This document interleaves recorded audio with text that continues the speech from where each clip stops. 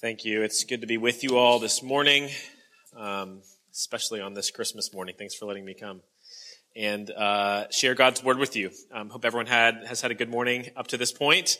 Maybe you've got some festivities planned for the rest of the day. I hope that you can get some good time with family and perhaps some friends and enjoy the gifts that God has given us. So this morning, we're going to be in the Gospel of Matthew. And we're going to be in chapter 2, verses 1 through 12. So you can start turning there as I introduce us a little bit. So as Rich said, my name is Jacob. I'm a campus minister with Reformed University Fellowship at the College of Charleston downtown. And I'd love to meet you, love to hear your story, hear about the ways that God is at work in your life, or just get to greet you in His name. If not that. So this morning I'm going to read our text for us from Matthew chapter 2, and then I'll pray for us. Now, after Jesus was born in Bethlehem of Judea in the days of Herod the king, behold, wise men from the east came to Jerusalem, saying, "Where is he who has been born King of the Jews? For we saw his star when it rose and have come to worship him." When Herod the king heard this, he was troubled, and all Jerusalem with him. And assembling all the chief priests and scribes of the people, he inquired of them where the Christ was to be born. They told him, "In Bethlehem of Judea, for so it is written by the prophet. And you, O Bethlehem, in the land of Judah, are by no means least among the rulers of Judah. For from you shall come a ruler who will shepherd my people Israel." Then Herod summoned the wise men secretly and ascertained from them what time the star had appeared. And he sent them to Bethlehem, saying, "Go and search diligently for the child, and when you have found him, bring me word that I too may come and worship him." And after listening to the king, they went on their way. And behold, the star that they had seen when it rose went before them until it came to rest over the place where the child was.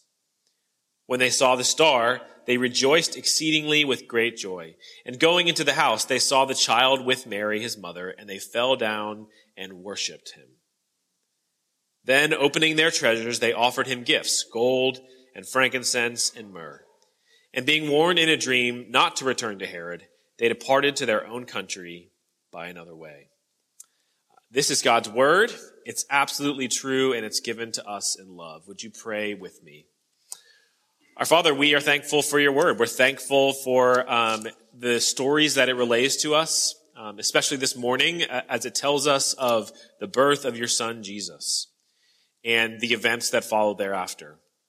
Lord, I pray this morning that you would illuminate this text to us, that you would open our eyes, that we can see new meaning for this text for our lives this morning. We pray that you would do this by your Spirit. We ask this in your son's name. Amen. So we're in the Gospel of Matthew. Probably some of you have varying levels of familiarity with the Gospel of Matthew. It was likely written originally in its original context to the Jewish people. And for that reason, throughout the book of Matthew, there's lots and lots of kind of references to the Old Testament, to kind of prophecies and laws that are found there. And the author, Matthew, was trying to show his audience, the people that were going to read this gospel, that Jesus is actually a fulfillment, that he is kind of the culmination of the Old Testament. I think that in our kind of modern theology, the way that we think about God and the Bible, we can often overlook the kingship of Jesus. This morning we're talking about this passage, and the title is Christ our King. So it's my kind of hypothesis to you that Christ is our King. Maybe some of you are aware of that. Maybe others of you aren't. I think oftentimes in our theology we talk about the atonement, right? The way that Christ atones for our sins. We talk about salvation, how he is our Savior, right? He's the one who saves us. But often we actually forget that Jesus is our King.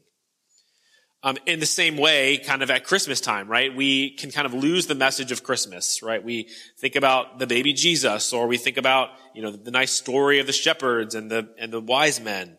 And then even, we kind of we get caught up in these rituals that we have, right? Whether it's, an Advent wreath or Advent calendar, kind of these family traditions. Every year we do this, every year we do that, every Christmas Eve we do that. And we get caught up in these things, but we forget about the true message of the Bible and of this story. And this morning, I want to submit to you that that is Jesus' kingship. And Jesus' kingship is not just for the people who receive this gospel, and it's not something that they forgot about. Jesus' kingship is not something that the Jewish people who received this text would have forgot about. Because before Jesus was born, there was a long period of silence from God. Some of you may know this as the intertestamental period. So actually, we're right here in the Bible. So we got Malachi right here, and then we've got these blank pages, and then we've got the New Testament.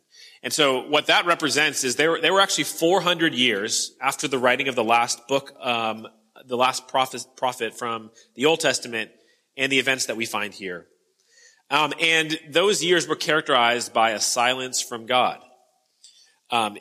He didn't speak to his chosen people. He didn't reveal himself in the ways that he had up to that point. And as God's people, as the chosen people waited for God to send his Messiah, right, their kind of perceptions, their thoughts about what this Messiah would look like were kind of changing, right? They were growing. And there were these different religious sects at the time that Matthew was written, and each different sect had a different expectation of what this king would look like. Some looked for kind of a king, a political figure. Others actually looked for two messiahs. Some actually, they had kind of had their hopes quenched. Their hopes were gone. They thought that the Messiah was not actually going to come. But whatever these groups expected, we can know now that their expectations did not match the reality of who this king would actually be. They looked for a king to come, but our passage this morning will tell us what kind of king he was going to be. And like the characters in the story, like the people who received the book of Matthew, we also are presented with the king of the universe. And on this Christmas morning, we're presented with this king. And so we need to know what this king will look like and how we should respond to him, especially if he doesn't match our expectations, our hopes. So this morning, we're going to talk about how Christ is the king, and we're going to look mainly at the Magi, and we're going to look at what happens in their search, and then what happens when they find the thing they're searching for. So the search and the thing searched for. So first, the search. The version that we have, that I was reading from, the ESV, calls these men the wise men. But the original word is the Magi, and some translations leave those kind of untranslated. So I'm going to refer to them as the Magi. And no doubt, probably you have some preconceived notions about who these men were. Maybe you have some questions about who the Magi were. Maybe you have heard them referred to as the wise men or the three kings. And I think it's kind of interesting that there's no reason for us to actually believe that these three men were actually kings. There's nothing that tells us that in the text. And it's also interesting to know that there might not have been three of them, right? We know the whole song, We Three Kings, but there might not have been three of them, and they probably weren't kings. They did bring three gifts, but it doesn't necessarily mean that there were three of them. The Magi were kind of a mix of astronomers and astrologers, and they were likely from somewhere in Babylon. And they were advisors to the king, but they probably weren't kings themselves. So what's important to know about the Magi is that generally their occupation, their job in the kingdom was to watch the stars for movements and for signs. They were looking for a sign from the stars. That was what their whole job was, to look for that. So in verse 1, we can find that it says that these men came from east of Jerusalem. And like I said, they were probably likely from Babylon. So it was about 800 miles, the journey from where they were to where they were going. And of course, if you think about an 800-mile trip, maybe some of you took that long of a trip or are about to take that long of a trip. That's not a picnic today, right? That's a long car drive. It's kind of a grueling flight if you're flying that far. But it definitely was no picnic then. It's estimated they probably traveled about 20 miles a day. So this would have taken them 40 days of kind of grueling travel through the desert to get to where they were going. It wouldn't have been a cheap endeavor to kind of, in that day, go on a long trip. It's not cheap for us today either. And they would have traveled on these camels, right? They would have been riding on camels, which maybe some of you have ridden on camels. Come find me after, but I've never ridden on a camel, but I can't imagine it's the most comfortable way to travel, especially if you're traveling 800 miles. But something was drawing these men to Bethlehem, to Jerusalem. They followed this star and it brought them to Jerusalem. And then once they arrived there, they inquired for more instructions. So they met with Herod. They met with the king of the Roman government in Israel. And then in meeting with him, they found a little bit more information. So in verse 5, the chief priests and scribes kind of give this answer to the Magi. They give their answer that the Messiah was to be born in Bethlehem, according to the prophecies. And then they quote the Old Testament. They quote Micah 5, chapter 2, and verse 6. Right, they say, "And you, O Bethlehem, in the land of Judah, are by no means least among the rulers of Judah. For from you shall come a ruler who will shepherd my people Israel." The prophecy says that the Messiah is to be born in Bethlehem. So they give that answer. The scribes and the priests knew their Bibles. They knew the answer to the question, where is the Messiah to be born? In Bethlehem. They knew the answer. And it's really fascinating to me that they do know the answer, right? They give the answer of where Jesus is going to be born. But it's also fascinating that these ones, right, the scribes, the priests, the ones that know the scriptures, they're the ones that should be following this prophecy. They're the ones that should be seeking out, looking for the stars, seeking out the one that was to be born. They should be following the star to Jesus. And so it really is crazy when we kind of step back and realize that the ones who obey, the ones who follow this prophecy are these foreign magi, these foreign astrologers who were looking in the sky and who likely practiced kind of a pagan religion. They're the ones that go and seek and find the Messiah.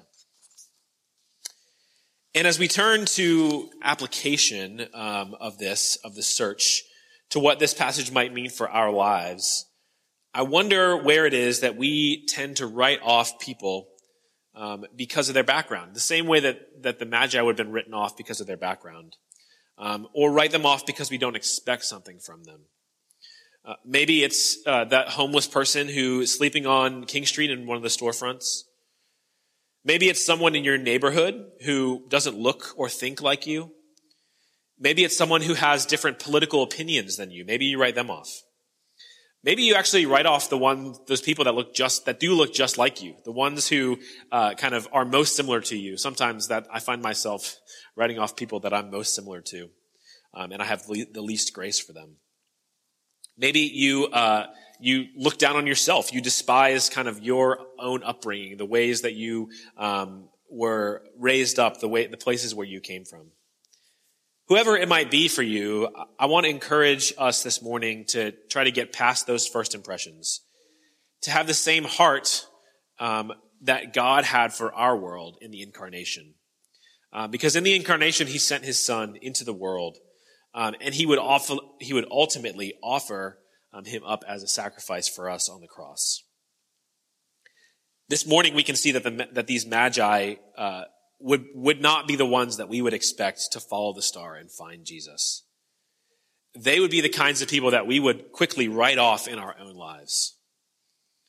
But as we look at our passage, as we consider the Magi, we can find that they actually give hints to the coming kind of world kingship of Jesus. Because the Magi aren't Jewish scholars, right? They're not, in our day, the equivalent of a pastor or someone who would write kind of a theological book on a subject. The Magi are unexpected and foreign. And our passage is showing us that Jesus' kingship is concerned with the world, not just Israel. The takeaway is this: God uses unexpected people. God uses unexpected people. In the book of Hosea, chapter 2, verse 23, it says this. This is God saying, "And I will have mercy on no mercy. And I will say to not my people, you are my people. And he shall say, you are my God." Those that are far off, those that we don't expect, are the very people that God uses. The ones whose names are no mercy and not my people are actually shown mercy and are engrafted into God's people. So let's now turn to the Magi's response when they come in contact with the king, when they find the thing that they were looking for. So the Magi's response. In verse 11, when they reach the end of kind of their quest, when they come across the thing that they were looking for, they fall on their faces and worship. And I just love the simplicity of this. Because if it were us today, right, we'd probably want to, we'd probably have questions we want answered. We'd probably, at least want to snap a picture or, film a quick TikTok or something. But these men fall on their faces and worship. We could even expect them to kind of be self-congratulatory, like, we did it, we found it, we reached the end of our quest, right? It was a long 800 miles. But no, they fall on their faces and worship. When presented with the king that they've been searching for, the object of this journey, all that is left for them is to worship him. And then in verse 12, we see their next reaction, which probably a lot of you are familiar with, right? The Magi bring their gifts. They bring the gold, the frankincense, the myrrh. And I'd imagine you maybe throughout your years have heard explanations of what those gifts are, right? What they represent.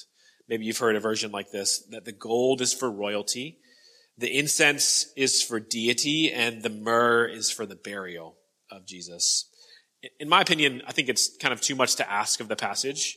But there's a couple things we can say about the gifts. We can say this, that they were costly, grand gifts. Gold was a royal metal.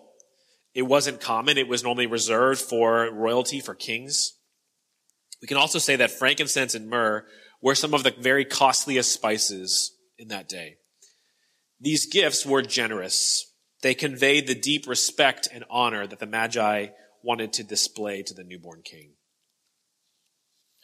So when we try to determine what this passage means for us as a whole, it's helpful in my conception to step back and look at the whole Gospel of Matthew and try to make connections about themes or emphases that we might find there. So in this morning, I'm going to say I think it's helpful for us to turn to the end of Matthew 28, very last chapter, and I'm going to read a couple of verses there from verses 16 and 17. It says this: Now the 11 disciples went to Galilee, to the mountain to which Jesus had directed them. And when they saw him, they worshipped him, but some doubted. An observation from that, as we think about a theme of the book of Matthew, is worship, right? We were in Matthew 2, the beginning of the book. Now we're in Matthew 28, the end of the book. And what do we find? We find worship at the beginning of the book and worship at the end of the book. Some scholars have pointed out this very fact, that worship is one of the main themes of this gospel story, and indeed the life of Jesus itself.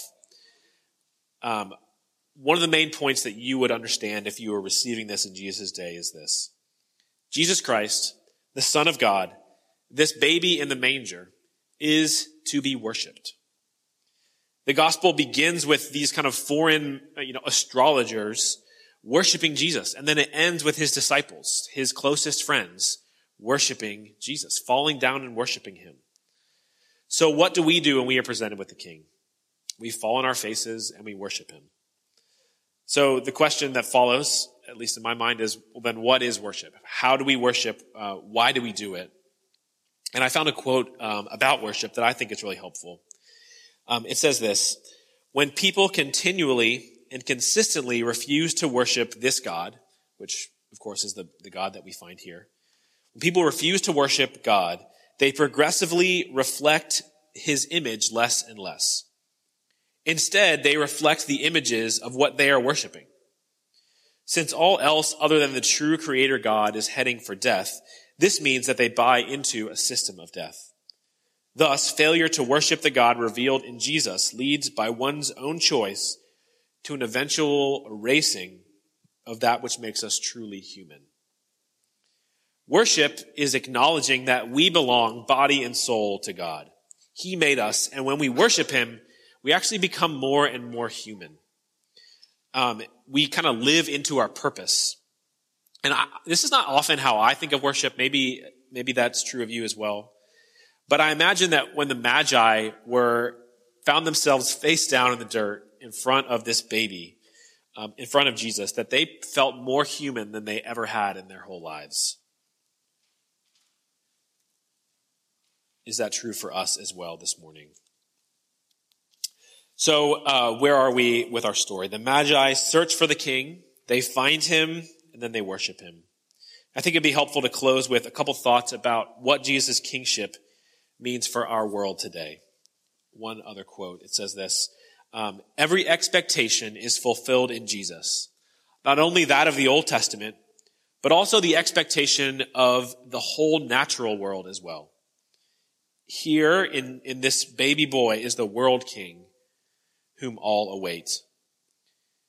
Jesus' kingship does fulfill the Old Testament, but Jesus' kingship also actually fulfills creation. It fulfills this world that is around us that we inhabit. He's not just king of the Jews, he's king of all things. Again, not to put too fine a point on it, but this has implications for our lives in a few ways as well.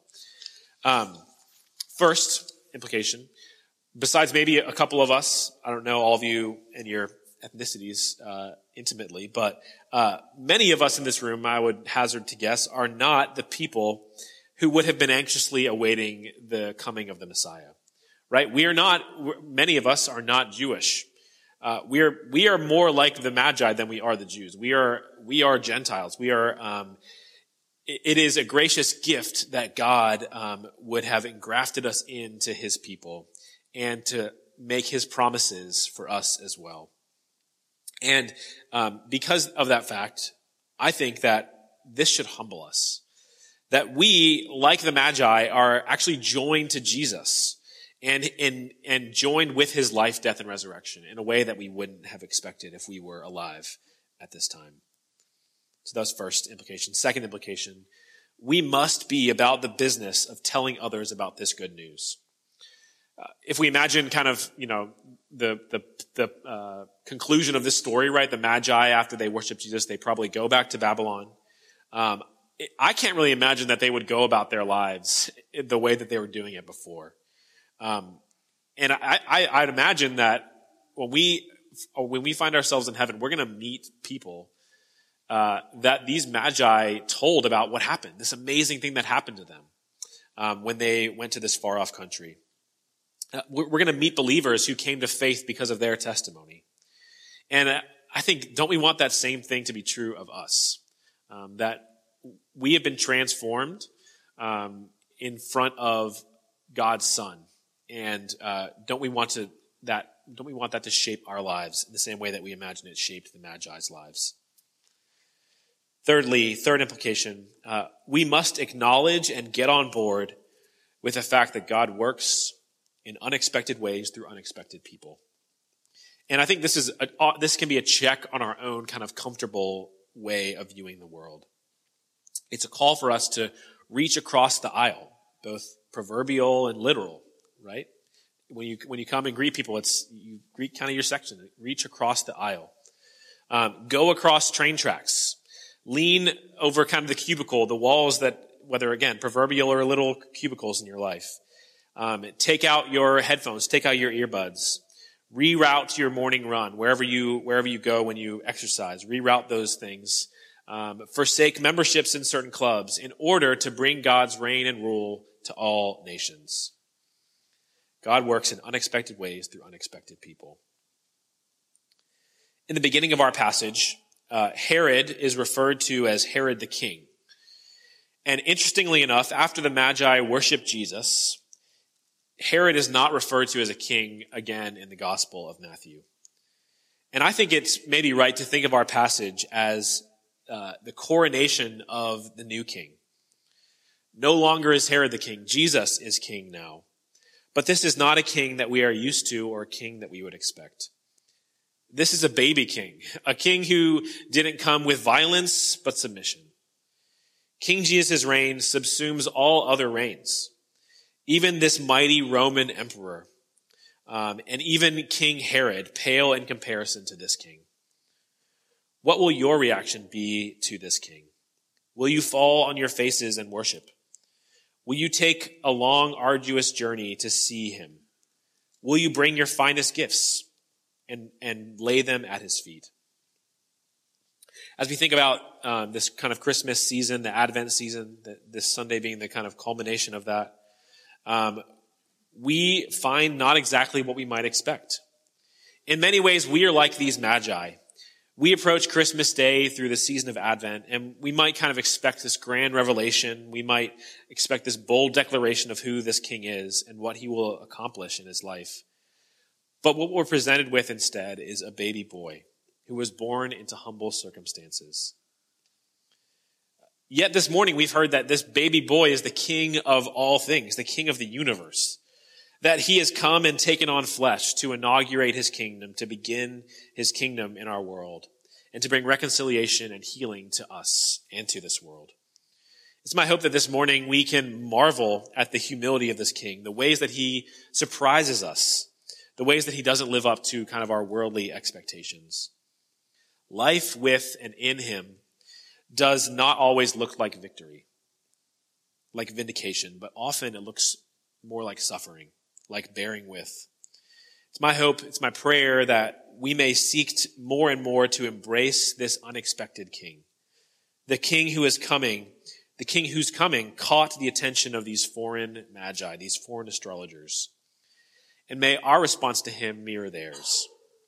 May we seek him out, may we worship him, and may we give him all that we have.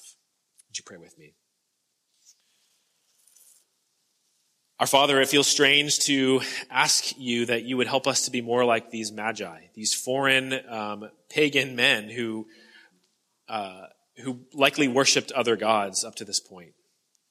But I do pray that you would, that we would look more like these magi, these men who sought you out, who went on a journey to find you, who fell on their faces and worshipped you when they found you, and who gave your son all that they had. Lord, would that be true of us? Would that be true of our families? Lord, would you do this miracle in us? Lord, it's a miracle that these men found your son, and we pray that you would work a similar miracle in our own lives. We ask this in your son's name. Amen.